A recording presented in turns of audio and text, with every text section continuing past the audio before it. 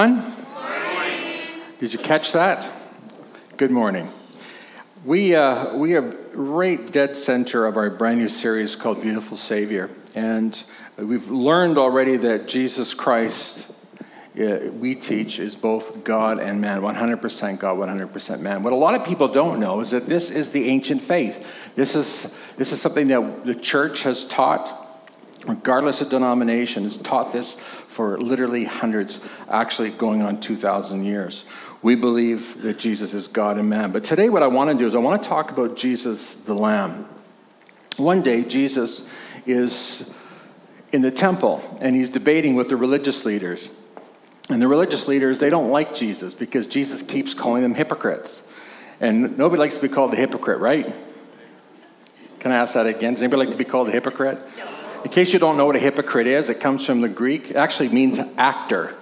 So Jesus is saying, you guys, you call yourself religious, you love God, whatever, but you're a bunch of actors. You're just pretending. It's not real.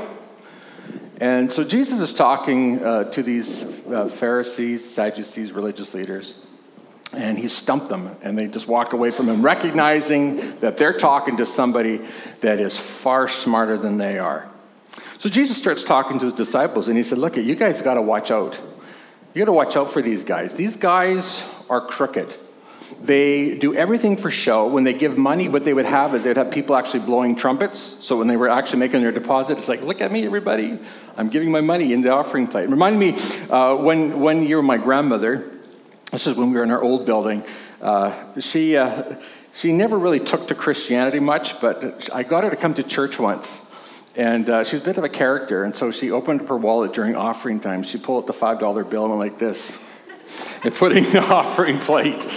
I thought it was too funny to get mad at. So anyway, I let that go. But that's really what the Pharisees were doing. Look at me, look what I'm doing. I'm giving tons of money. Jesus says these Pharisees, they love to walk through the streets with their flowing robes. They like everybody to look at them. Everybody stops. Oh, it's the Pharisees. Look at them, they're brilliant. So godly, so spiritual. They keep the word of God. They keep all the laws of God perfectly. But Jesus says they're a bunch of hypocrites. Don't trust them. They pray in public. When they would stand in public and pray, oh God, I'm so thankful that I am so perfect, and all these other people are so wicked around me, but I somehow am perfect. Jesus says they're a bunch of actors. In fact, Jesus says this about them. He says, these Pharisees, they cheat, shamelessly cheat widows out of all their money. And then we come to Luke chapter 21, and then Jesus says, you see that widow there? See, everybody's been putting in big chunks of money. Rich people, sacks of money. And this poor widow comes and she puts in what we call the widow's mite. It's 132nd of a denarius. Just a tiny, tiny little coin. When I was in Israel a number of years ago, I actually bought one and gave it to my mom as a gift. It cost a lot of money, but I tell you, in the day when it was being used, it was worth almost nothing. But this widow, literally, that's all that she had. And she put that in the offering plate. Now, interestingly, a lot of preachers will use that picture of the widow putting in all that she has as sort of, encouragement to be a great giver like the widow. But that's not what Jesus was doing here. What he was trying to show is how corrupt religion had become. And maybe some of you sitting here today, you maybe have a bad feeling about religion because you've seen it as something corrupt. You've seen the TV evangelists, and they give us all your money and God will bless you. Have you seen that evangelist on TV that talks about the divine transfer? And all these people come forward giving their testimonials. God transferred $100,000 into my account, and I got $30,000, I got $20,000, I got a new car, and I got a new house. Hallelujah. Jesus says it's all corrupt. Now it came as a shock. It came as a shock to people because literally that's all the Jewish people knew, is they only knew worship at the temple. And Jesus is saying the whole thing's corrupt. And all the leaders are corrupt. Then the disciples kind of not knowing what to say, because it's kind of an awkward moment. Oh, Jesus, look at that. Look at the temple here. Look how beautiful it is. It's gorgeous, isn't it? Jesus, see how well it's dressed, how beautiful it is, how grand it is. In case you don't know what the temple looks like, that's kind of kind of the image of it. This is maybe we could put that up. Yeah, thank you. This is what we call Solomon's temple. It doesn't exist today, but that would have been what it would look like in its day. Gilt with gold. It was absolutely a stunning, stunning building. And the disciples just thought, man, our God must be great if this is where he's worshipped. And Jesus says this. He says something very, very shocking. He says, the time is coming. Luke 21, verse 6. The time is coming when all these things will be completely demolished. Not one stone will be left on top of another. And he said, teacher, when will all this happen? What will be the sign that will show us that these things are about to take place? And Jesus says, and when you see Jerusalem surrounded by armies, then you will know that the time of its destruction has arrived. And there's the temple right there. It's situated up high, overlooking the city of Jerusalem. And Jesus said, this is all going to be destroyed. And in fact, it was. This is a painting, very valuable painting of the sacking of Jerusalem. And this took place in the year 70 AD. It literally happened 37 years after Jesus made that prophecy. He said, it's all going to be destroyed. And it was. Rome was the occupier, and they found the Jewish people just so difficult to deal with. So rebellious. They said they couldn't take it anymore, and they moved in there and they destroyed Jerusalem. They destroyed the temple. A lot of people don't understand this. And by the way, let me just show you this. These are still some of the ruins of that temple. Let me move along here. And we discovered that Jesus is announced by John. And here's what it said. The next day, John saw Jesus coming toward him and said, look, the Lamb of God who takes away the sin of the world. This declaration, or this title for Jesus, is a turning point in history. It's one of the greatest declarations ever made. At least it is for the people in Jerusalem and for the people of God called the Jews. But before I tackle this, let me just point out something to you. This is not the first time that the temple had been destroyed. It happened in AD 70, but it happened before that. It happened by the Babylonians. The Babylonians invaded Israel and destroyed the temple built by Solomon in the 7th century. And then in 20 BC, Herod actually rebuilt the temple. And that was what we just saw a few moments ago. Beautiful, beautiful building, the nicest temple ever. But it was destroyed. So 2 temples destroyed. Today I want to tell you why there's no temple in Jerusalem. I want to tell you why for 2,000 years Israel has not had a temple. And it's because of this title that Jesus has, the Lamb of God. In order for us to understand this title, I've got to give you a quick history lesson. It's going to be very, very quick, very brief. Some of you, if you've read your Bible, you'll know that Adam and Eve were created by God, and they were in the garden. They enjoyed sweet fellowship with God. God walked with them, talked with them face to face. It was close communion, close fellowship. But God gave them instructions. He said to Adam and Eve, look, you can eat anything in the garden except from one tree, the tree of the knowledge of good and evil. If and when you eat that fruit, you will surely die. Now, they don't really fully understand what that meant. They never experienced the sensation. Never experienced anybody dying. But God said, if you eat the fruit, death will come. And that's exactly what happened. You know the story. They ate the fruit, and they died spiritually, and then eventually died physically. And by dying spiritually, what we mean is that they were separated from God. They were evicted from the Garden of Eden. They were evicted from the presence of Almighty God. So there they are, out of fellowship with God, with a yearning for God. Do you know, this is what I've discovered over the years of all these years of being a pastor, is everybody in one way or another is yearning for God. They've got a hole in their heart. They're trying to fill that hole. They feel empty. They feel dissatisfied. You know, all of us have experienced that in some way or another. But we try to fill that hole in our hearts, and we try to fill it in many different ways. We've got our hobbies, we've got sports, watch TV, we do drugs, alcohol, whatever. We try to fill the hole in our heart. That's a hole that only God can fill.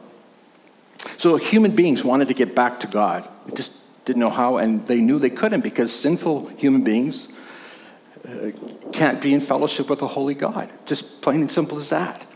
But here's the wonderful thing. God wanted relationship with us. Humans wanted fellowship with God, but God wanted fellowship with us. So what are we going to do? Because evil human beings, evil creatures, evil cannot dwell in the presence of a holy God. And what I'm going to share with you today really is Christianity in a nutshell. If you've always wondered, what really is Christianity about? We see all this, the smells, the bells, this, that, and whatever. What is it all about? I'm going to tell you what it's all about. It's all about a God, a personal, relational God that wants relationship with us human beings. God loves us so much that he figured out a way to be reacquainted or reconciled with us. And so what happens is that God establishes a people of his own. We call these people the Jewish people or the children of Abraham. Some of you know that. The children of Abraham eventually end up in slavery in Egypt. And whereas the beginning of their stay in Egypt, it was good, it became very bad after about 400 years. They were enslaved by the Egyptians. They had to do hard labor. And they cried out to God and said, God, you're our God. Please deliver us. Can't take it anymore. And so God hears their prayer, and he raises up a man by the name of Moses. And Moses delivers them from slavery in Egypt and takes them to a place where they can be reconciled or reacquainted with him, where they can worship him. In fact, that's exactly what God tells Moses to tell Pharaoh. Pharaoh, let my people go so they can worship me. Pharaoh, as you know, keeps saying no, but eventually, after all these plagues and the death of the firstborn in Egypt, Pharaoh finally says, okay, you guys go, get out of here. As they're leaving, God tells, actually just before they left, God tells the Israelites, you need to take a lamb and you need to kill it, and you need to take the blood from that lamb and put it on the lintel, the beam that supports the door, and the doorposts. And when the death angel comes, he'll go past your house. He won't touch you. But for those who don't have the blood of the lamb, you're going to die. And that's exactly what happened. And that is why Pharaoh let the Israelites go. While they're in the wilderness, and you maybe remember this, God says to Moses, I want you to come up to the mountain because I'm going to give some commandments, instructions. I'm going to give instructions to all the people so that they know exactly how they can have fellowship with me, so that they can know exactly what I want. And that's when the 10 Commandments came. But it wasn't just the 10 Commandments that came to us. God gave instructions on how to build what we call the tabernacle, the place where God would dwell. And that's what that column of fire is. It represents the presence of God. But you'll notice in front of this tabernacle or this tent, you'll see that there is a priest. He's offering up sacrifices. God explained to Moses what he wanted his people to do in order to come back into fellowship, into relationship with him. Here's what God says to Moses. Somehow, some way, we have to atone for the sins of the people because unholy, that is, sinful people, cannot come into the presence of God. And so God makes a provision. He says what needs to happen is we need to have some priests, and he explains exactly who the priests are going to be. They're the Levites. That's one of the 12 tribes of Israel. And the Levites' job was to offer up these sacrifices. And they would take a lamb or take a bull, would slaughter that, and they'd burn it before the Lord. And they would make what we call make atonement or pay the price for people's sin. Now, I want you to stop and think for a moment. Every one of us here today, the Bible declares, is a sinner. Every one of us falls short of God's best. Every one of us here today, if we were honest, we'd have to say, yes, we do sin. We do mess up. And some of us, maybe this past week was a major screw up. It was terrible. In fact, you just feel guilt, you feel shame, you feel terrible. You don't want anybody to know about it. You'd be humiliated. You'd be horrified if anybody should find out some of the things that you were saying or doing this past week. The fact is, folks, every single person here today, the Bible declares, is a sinner. Every one of us falls short, except for me. You're not having that, are you? Like I said this morning, you just ask my wife, she'll set you straight in a hurry. Or ask my kids. Every one of us. So here we are with this sin. God loves us, and he's saying, how can I get back into a right relationship with my creation, these people that I love so much? What can I do? So he comes up with a system where a lamb or a bull or some animal is put to death for our sin. Now, I know some of you are sitting here today thinking, whoa, I had no idea that that's what Christianity was about. We live in a day and an age when, we've all become quite sophisticated, and we like to think of ourselves as being more sophisticated than something as gruesome as this. But here's what most of us don't understand. We don't understand how heinous sin is. We compare ourselves to other people, and we think, well, compared to everybody else, I'm actually a pretty good person, right? I mean, if I look around here today, I think to myself, you know what? If I'm graded on the curve compared to everybody else, I probably got a better chance of getting into heaven than a lot of the people here today. And maybe you're thinking that too. I know a lot of people are a lot worse than me. Are you thinking that? A lot of people do. The question is how good do you have to be accepted into God's presence? How good do you have to be to get to heaven? And the Bible says clearly there's none righteous. There's none that are good. Not even one. There's some who seem good, but at the end of the day, if you could start looking into people's hearts, into people's minds, you see what the truth is. That's why I never say he's a good man. She's a good woman. I haven't got that ability to see into your head. I haven't got the ability to see into your heart, but God does. I can say I like you, and I can say that person is kind to me. I can say that person is good to me, but I can't declare you good. Only God can do that, because I can't see into your heart, but God can. Knowing this, folks, God provides for us a way of coming into his presence. And throughout the Old Testament, for thousands of years, it goes right back to Genesis chapter 3, and you can check that out yourself. The very first sacrifice was made. And from that sacrifice, God took the skin of that animal and covered Adam and Eve's nakedness. So for thousands of years, the death of an animal atoned or paid the price for people's sin. But it's gruesome. It's bloody. It's not the best. So let's go back to that verse. John sees Jesus and says, "Look, the Lamb of God who takes away the sin of the world."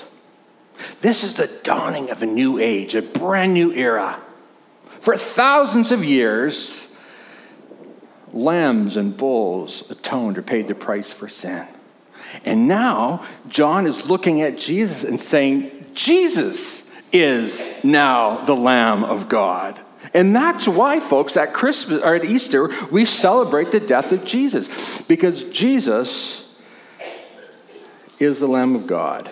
Now, here's the thing. I know some of you are sitting here today saying, wow, this is crazy. What is this all about? I'm going to tell you something today. Jesus said this. He said, unless the Holy Spirit opens your eyes to understand this, unless the Holy Spirit opens your mind to receive this truth, you can't receive it. You're going to just look on and think, wow, weird.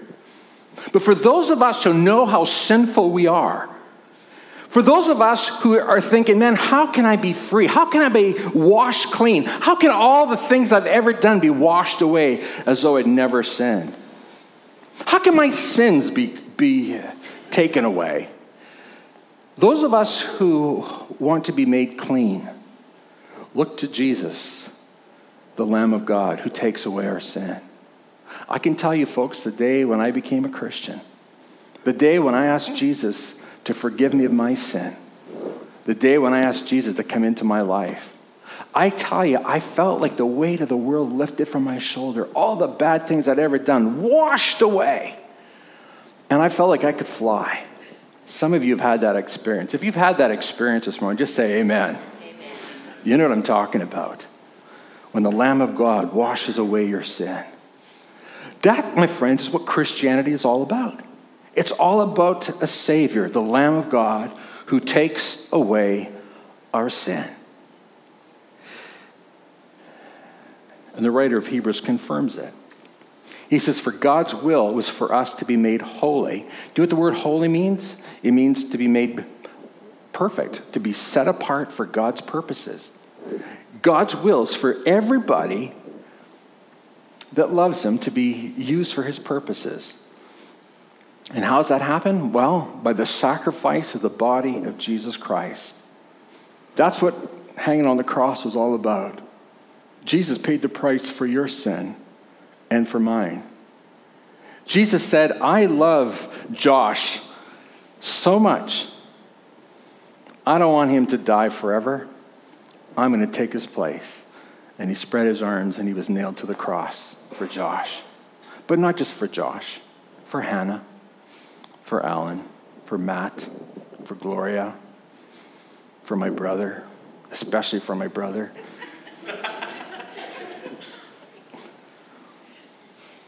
That's why Jesus went to the cross. Because God said, I love you too much, Josh. I don't want you to die. I want you to be with me forever, Josh. So I'm going to send my own son who's going to be the final lamb, the once and for all time lamb. You say, but Pastor John, what if I still sin? I become a Christian, I ask Jesus to forgive me of my sin. I feel like the sin has been lifted from my shoulders, but what if I still sin? Well, folks, look at it. It's once for all time. And the fact is, I fail. I'm not the great Christian that I'd like to be. I feel like I could be so much better. So every Sunday when I come to church and worship, man, I enjoyed the worship so much this morning. When I worship, I'm worshiping the Lamb of God who takes away Alan Duncalf's sin. And when you come to church on Sunday, that's what you're worshiping God for. Because he's washed away your sin as though you'd never sinned. And this is why we call it the gospel, the good news. Well, now you know why there hasn't been a temple in Jerusalem for 2,000 years. The Lamb of God was the final sacrifice. There's no need for another temple. Did you get that? There's no more need for another temple. Because Jesus Christ, the Lamb of God, was the final once and for all sacrifice. Wow. Now, in case you think, oh, well, this is convenient. Jesus got the religious leaders all mad at him, and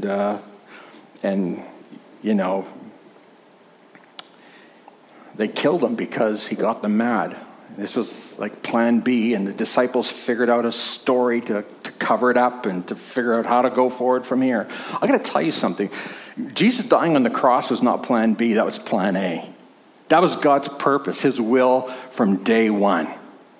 This is why 700 years before Jesus dies on the cross, Isaiah gives the special prophecy, and I would encourage everybody to read Isaiah 53. And if you're going to small group tonight, you're going to read it there. But here's what Isaiah says about Jesus. He says, but he was pierced for our rebellion. Look at this, 700 years before Jesus dies. He was pierced for our rebellion. And when Jesus died on the cross, the soldier stuck a spear, pierced him through his side. Remember that? He was pierced for our rebellion. He was crushed for our sins. He was beaten so we could be whole. He was whipped so we could be healed. He was led like a lamb to the slaughter. Jesus did that for you and me. And this was God's plan from day one. 700 years before it happened, Isaiah prophesied this is going to happen. Jesus was going to come. And when Jesus came to this earth, he knew that he was fulfilling this prophecy. He was going to die for us. He was going to wash away our sin.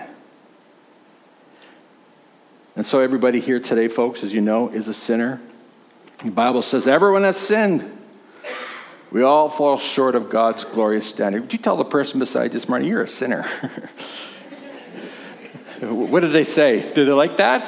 Probably not. But look at this, folks. It's precisely because we are sinners that we need a Savior. We need Jesus, the Lamb of God. So what do we do now? We know we're sinners, and we know Jesus died on the cross for our sins. What's the next step? What do I have to do?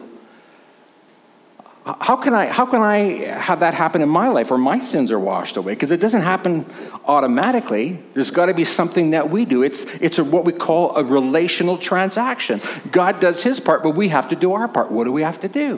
Well, I'm glad you asked that question. Here's what we got to do. The Bible says if you openly declare that Jesus is Lord and you believe in your heart that God raised him from the dead, you will be saved.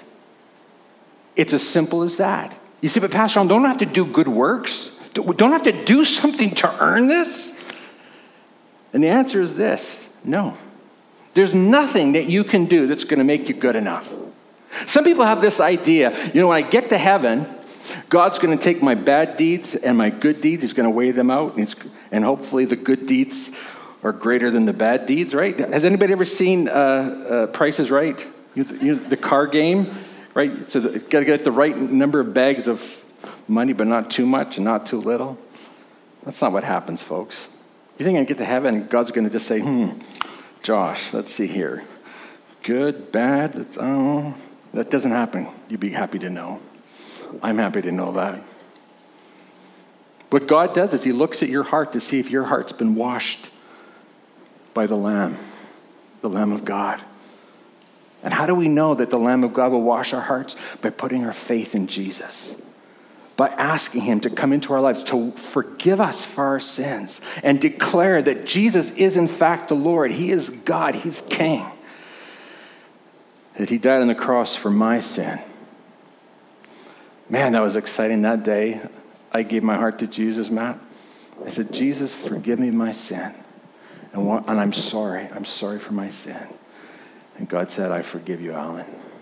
And he washed my heart clean. And that's what God wants to do for you today. If you haven't accepted Jesus into your life, if you haven't asked Jesus to wash you clean, I want you to know that Jesus wants to do that for you today. If you are maybe not where you need to be spiritually, your life is out of order, you have drifted away from God, here's the good news. Even though Satan's whispering in your ear and saying, you're a loser, you're a failure, you'll never be a Christian, you can never be a Christian, you're not good enough. Here's what you're going to say to the devil. You're going to say two things to him. First of all, you're going to say, you're right, devil, I am never going to be good enough. But I know somebody who is good enough. His name is Jesus. And I put my faith in Jesus, not in myself. Amen? Amen. And the other thing you're going to say to Satan is, go to...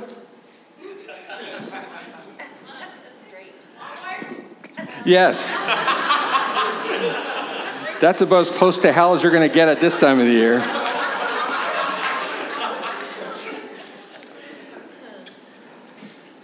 Hey, do you want to know something, folks? Listen to this. Listen to this. Solomon's temple destroyed. Herod's temple destroyed. And the Bible tells us there's another temple that's going to be built in the last days. The disciples wanted to know, hey, Jesus, when do we know the end is near? And Jesus gave a number of signs to be aware of. He talked about Daniel's vision of what we call the abomination of desolation, the image of the Antichrist being set up in a third temple that's going to be built. Folks, listen to me. If you start hearing about the building of a temple and your life is not right with God, I'm telling you, get on your knees immediately because the end is here. Make sure your life is right with God. Because here's the thing. If you don't put your faith in Jesus Christ, if you don't get Jesus Christ to wash away your sin, the Bible is very clear. In fact, here's what Jesus says. Nothing evil will be allowed to enter heaven. Did you get that? You say, Pastor, I'm not an evil person. Hitler's evil, but I'm not evil. I'm going to tell you, anybody who doesn't put their faith in Jesus, God declares evil. Oh, I can't accept that. No, you can't accept it, but the Holy Spirit working in you is going to help you understand this. Nothing evil will be allowed to enter heaven, nor anyone who practices shameful idolatry, that's a worship of other gods, or worshiping or loving anything more than God. Some people make money their idol. Dishonesty. This is not going to be allowed into heaven. But look at this. But only those whose names are written in the Lamb's book of life. The way that you get your name in the Lamb's book of life so that you're guaranteed of going to heaven is by putting your faith in Jesus, the Lamb of God who takes away the sin of the world. You know what? I do funerals all the time. I'm involved in that all the time because I'm a pastor. And I hear crazy ideas that people have. Oh, my, he's on a cloud strumming on a harp right now. It's like, oh, where are they getting these wacky ideas from? I'll tell you, they're not getting them from Scripture. The Bible is clear.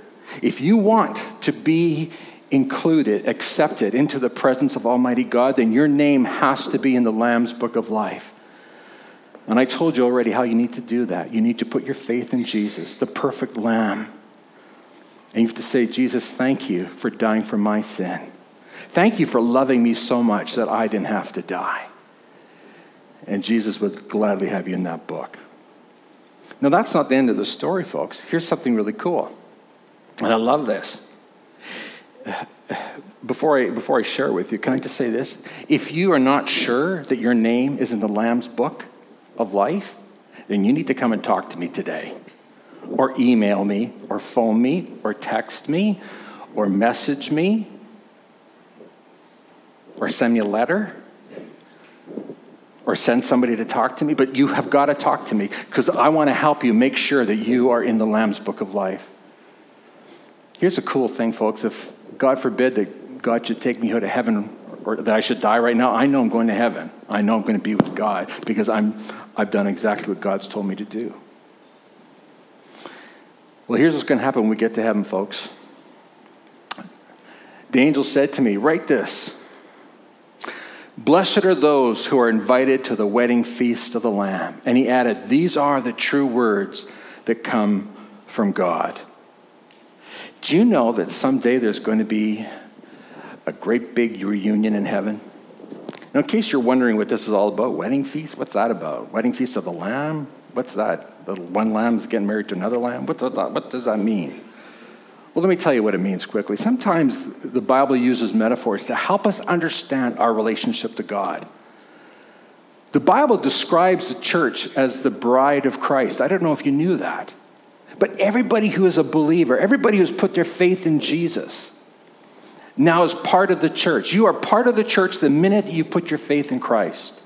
And when you put your faith in Christ, you become now the bride of Jesus or the bride of the Lamb. And someday there's going to be a massive feast of celebration. That is, if your name is in the book. That is, if your heart has been made right with God. Now, we're coming up to Christmas, and it's just literally in just a few weeks. I found this amazing picture. Do you like that? That's the baby Jesus. And the painter, he's trying to show us that the baby Jesus was actually going to grow up to be the Lamb of God that takes away the sin of the world. The baby Jesus has no clue. In his innocence, he's stroking the gentle lamb, not really realizing, at this point anyway, that he's going to grow up and he's going to be the sacrifice lamb for all people who put their faith in Jesus. Folks, this is what Christmas is all about. It's not about Santa Claus. Sorry. You thought it was about Santa, didn't you? Some of you already have your stockings up. It's about Jesus. It's about Jesus coming to this earth as a sacrifice lamb to take away our sin. And you know, this message is the most important message on the planet. In fact, the declaration that Jesus is the Lamb of God is the most important declaration ever made in human history. We feel it's so important that we want to invite our community into our church to come and get to know a little bit about us. We've literally sent out hundreds of invitations. It's on Facebook and it's on our sign. Did you notice it's on our sign? Now, for those of you who go to this church, you think, oh, yay, a free supper. No, it's not for you. It's for our neighbors. It's for our community. We want them to come in here. We want them to get to know us. We're hoping that somehow, some way, we'll have a chance, an opportunity to share with them the love of God. A love so great that he sent the Lamb, his Son, to take away our sin. And if you have ever experienced your sins washed away, you know what I'm talking about today. There's nothing greater in all the world. Is there, Hannah? Nothing greater in all the world. My sins are washed away. Thank you, Jesus. And there's a whole world out there that wants to hear about this. And that's why we're doing that this Christmas. We're inviting our whole neighborhood. We have no idea how many people are going to come. We're thinking probably hundreds and hundreds, and we hope. We shared this with our small group last week, and a couple from our small group, I'm not going to say who it is, they're so excited about it that they came by yesterday for coffee. They said, we're just going to stop in for a quick coffee. We'll be in and we'll be out. We won't stay. In fact, they weren't even going to stay, but his wife said, we have to stay for coffee. So they came in for coffee, and they stayed for 2 hours. We didn't mind. And as they're leaving, they give us a check for $1,000 so that we could feed the neighborhood. So we could tell them the good news about the Lamb of God who takes away the sin of the world. Would you stand with me, please? Father, thank you.